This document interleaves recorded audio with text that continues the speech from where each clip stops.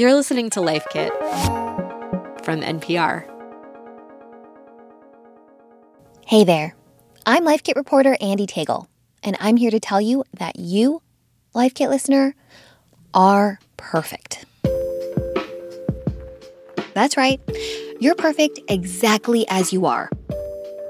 But maybe not exactly the way you might be thinking.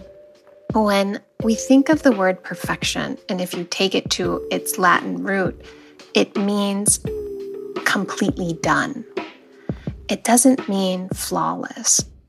That's Katherine Morgan Schaffer, a New York City-based psychotherapist and author of The Perfectionist Guide to Losing Control, A Path to Peace and Power. I don't think anybody's flawless, but I do think everyone is born into the world as a whole human being who, from that moment on, deserves as much joy, love, connection, freedom, and dignity as any other person could ever be. You don't earn those things. Katherine has spent years in private practice on Wall Street, a location that attracts a lot of high-powered, high-achieving women with careers in things like big law and finance. Many of those clients, perhaps unsurprisingly, are perfectionists. What she's found through her work is that perfectionism, like the word perfect itself, is misunderstood. I think that we try to squeeze perfectionism into this little ring box.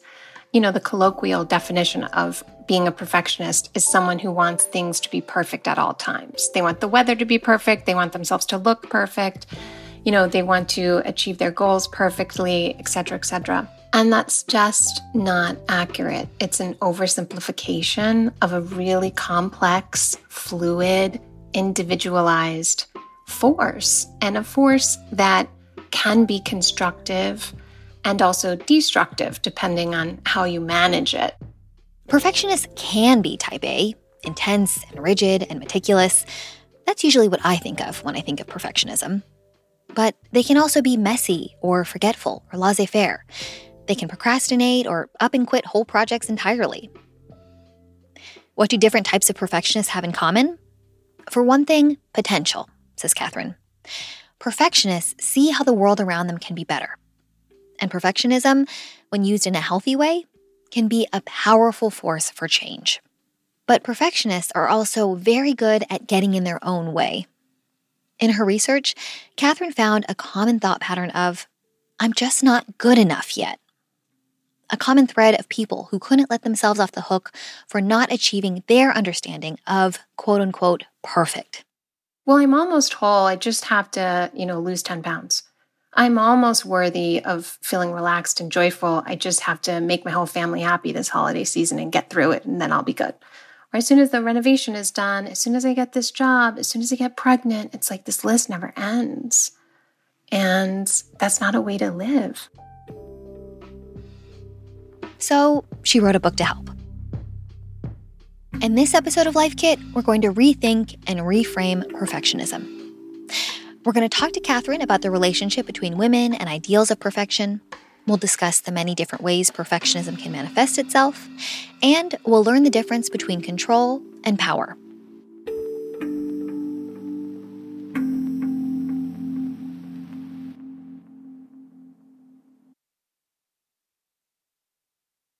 Katherine, in the book, you say a lot of messaging around perfectionism is gendered. Let's start there. Yes. Well, I think language really helps control the way that we think about whether something is good or bad, and in turn, whether we are good or bad.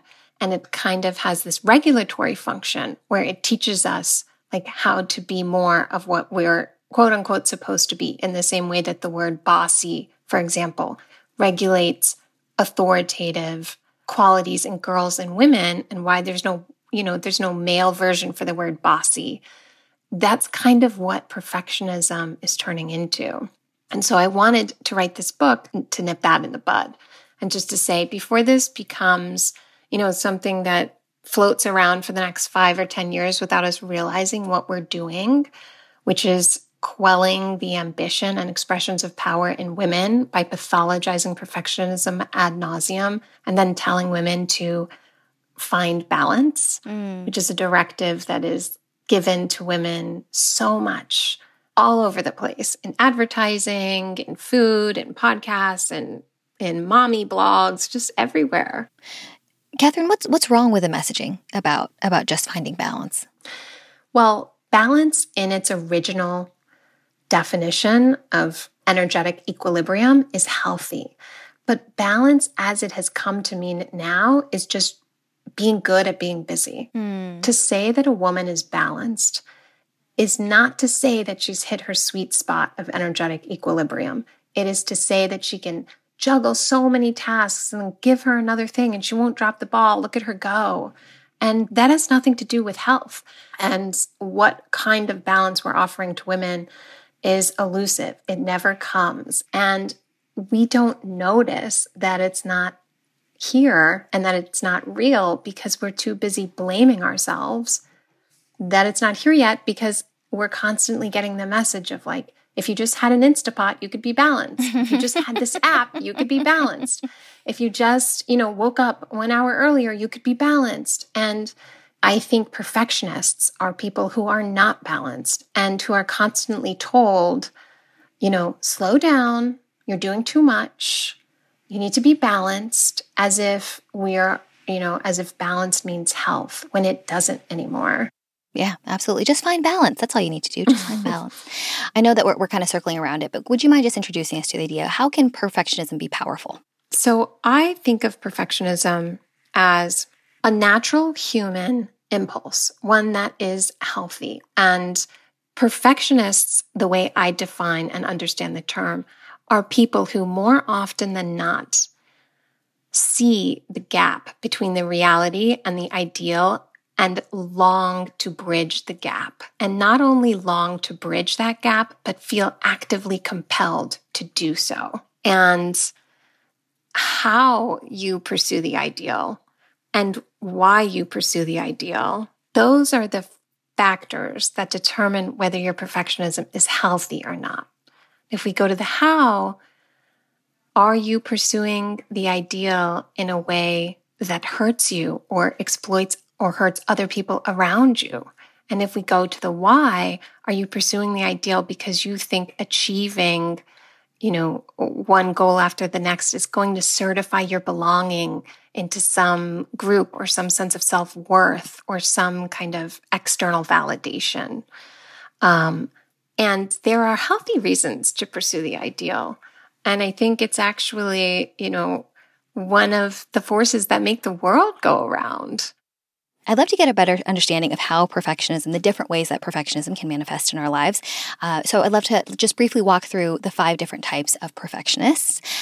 First up, classic perfectionist. Yes. So the classic perfectionist is what comes to mind when we all think about the perfectionist. So this is somebody who is highly organized, buttoned up, and they are going to do what they said they're going to do when they said they would do it in the way that they said that they would do it. And each type of perfectionist has pros and cons. And the pros of classic perfectionists is that they're highly reliable and they add structure to any environment they enter. The cons are that they can sometimes not be as spontaneous or welcome collaboration. And those are qualities which tend to engender connection. And so being with a classic perfectionist, whether it's in a family system or a work system, can sometimes end up feeling more transactional. And this hurts both the people around the perfectionist and the perfectionists themselves, because classic perfectionists can tend to feel undervalued for all that they do. Then there's the procrastinator perfectionist. And the procrastinator perfectionist waits for the conditions to be perfect before they start. And of course, that never happens. So procrastinator perfectionists tend to ruminate, and that's part of, the negative qualities of this type. And on the positive side, they can prepare so well. They can see things from a 360-degree angle. They can really understand all the different legs of decisions.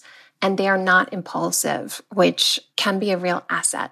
But of course, they have real challenges around getting projects off the ground because they just encounter so much anxiety around beginnings. What about messy perfectionists? The messy perfectionist is in love with beginnings. They can start anything effortlessly, just breeze through all the anxiety that a procrastinator perfectionist might. But the problem with the messy perfectionists is that when they hit the middle of a process and the tedium that is involved in staying committed to goals and carrying out those goals, they can kind of lose interest and lose energy because the middle isn't perfect. It doesn't match the perfect romanticized energy around starting. And I want to make a side note to say that all of these types of perfectionists can be expressed in lots of different contexts. So you can be a messy perfectionist when it comes to dating and love going on the first date, love the second date. And then the third date, you're like, this person is chewing really loudly and I don't like this. And I don't know where this conversation is going and this and that and whatever. Okay, how about intense perfectionists? This is the perfectionist that's kind of, I think, publicly, we think of someone like Steve Jobs or Gordon Ramsay, Anna Wintour as intense perfectionists. They have razor sharp focus. They are really great at generating outcomes.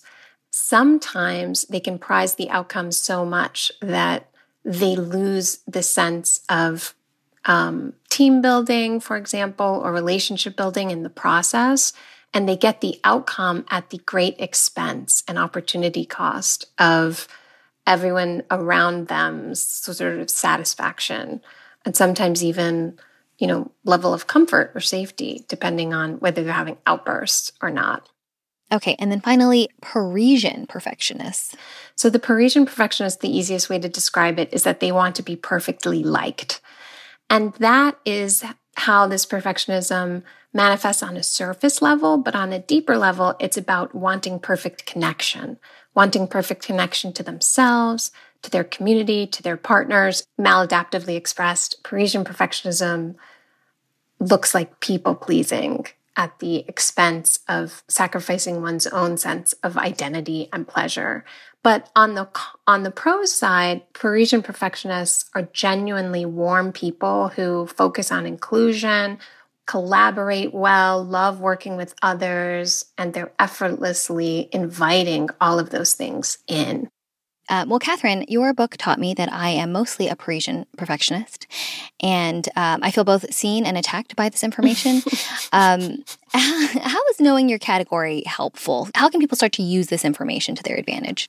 Yeah, that's such a great question. I offer all of these categorizations as perspectives and not the truth. I really offer these as starting places to begin to understand patterns and to say, what do I like about this pattern? What do I want to continue about it? How does this show up, again, in all of these different ways? With my parenting, with my friendships, with dating, with work, with my family, in my own relationship to myself. And it's just a starting place to begin to ask and answer those questions. Catherine, you have a lot of tools in the book about ways to work with and reframe our type of perfectionism. One of those was understanding the difference between explaining and expressing something. Could you walk us through that idea? So explaining is saying what's happening, right? So I am leaving work early. Expressing is saying what's happening and what you feel about what is happening.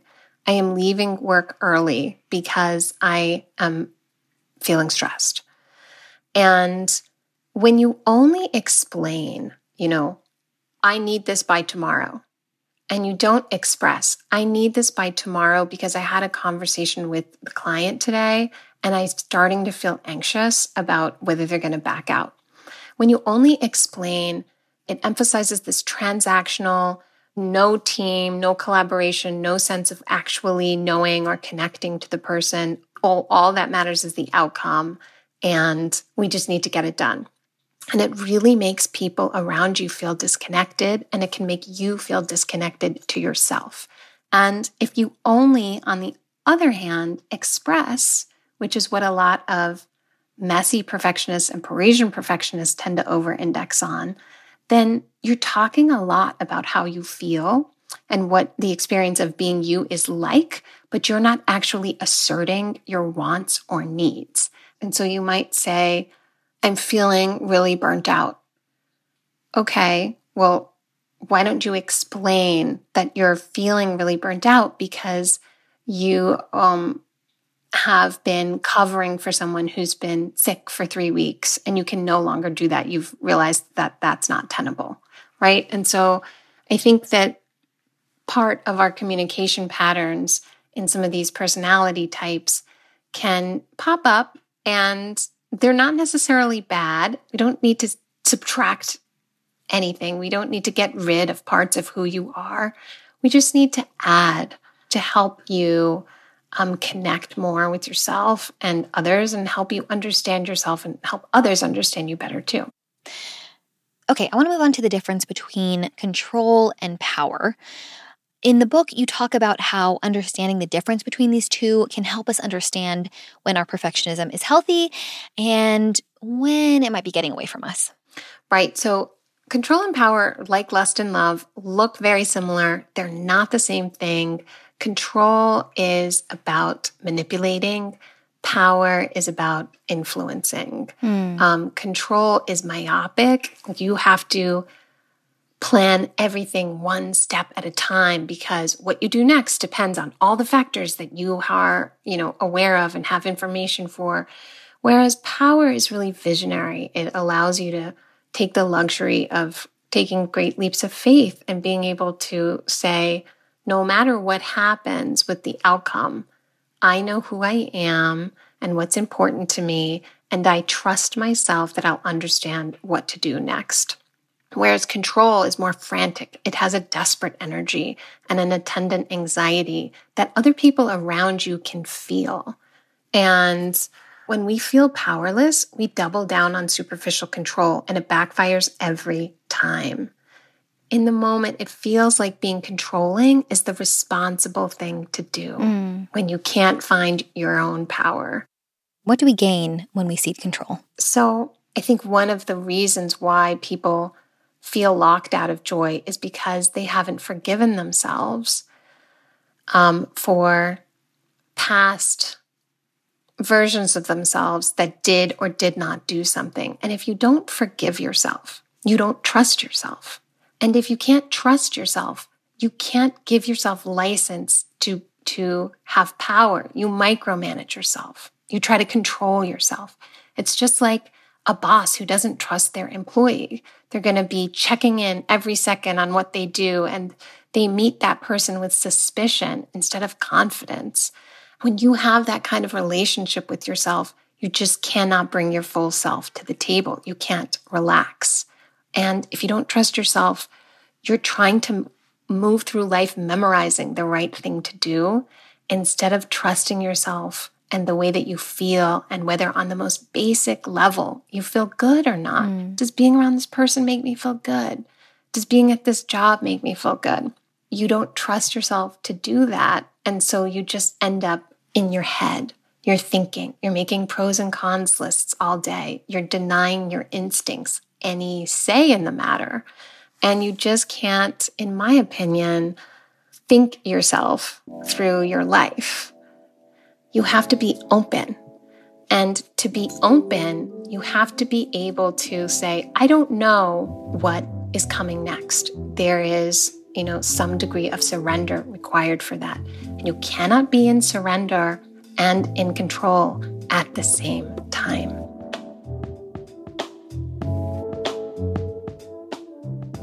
Catherine, thank you so much for talking with me today. Thank you. This has been such a pleasure.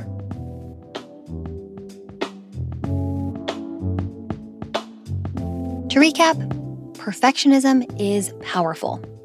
You just have to learn to use it to your advantage. There's nothing wrong with longing to bridge the gap between your reality and your ideal.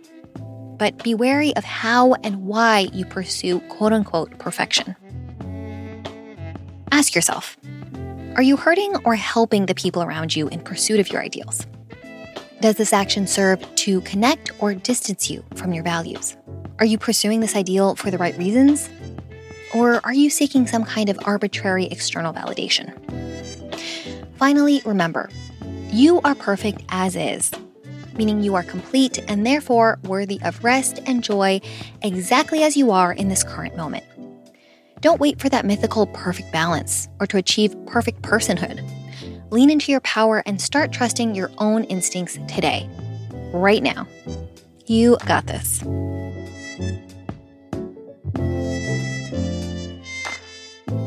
For more Life Kit, check out our other episodes. We have one on how to curb negative self-talk and another on how to cook without a recipe. You can find those at npr.org/lifekit. And if you love Life Kit and want more, subscribe to our newsletter at npr.org/lifekitnewsletter. This episode of Life Kit was produced by Claire Marie Schneider. Marielle Segura is our host. Our visuals editor is Beck Harlan. Our digital editor is Malika Garib. Megan Kane is the supervising editor. Our production team also includes Audrey Wynn and Sylvie Douglas. Julia Carney is our podcast coordinator. Engineering support comes from Joshua Newell, Andy Huther, and Josephine Neonai. Special thanks to Darius Cook. I'm Andy Tagle. Thanks for listening.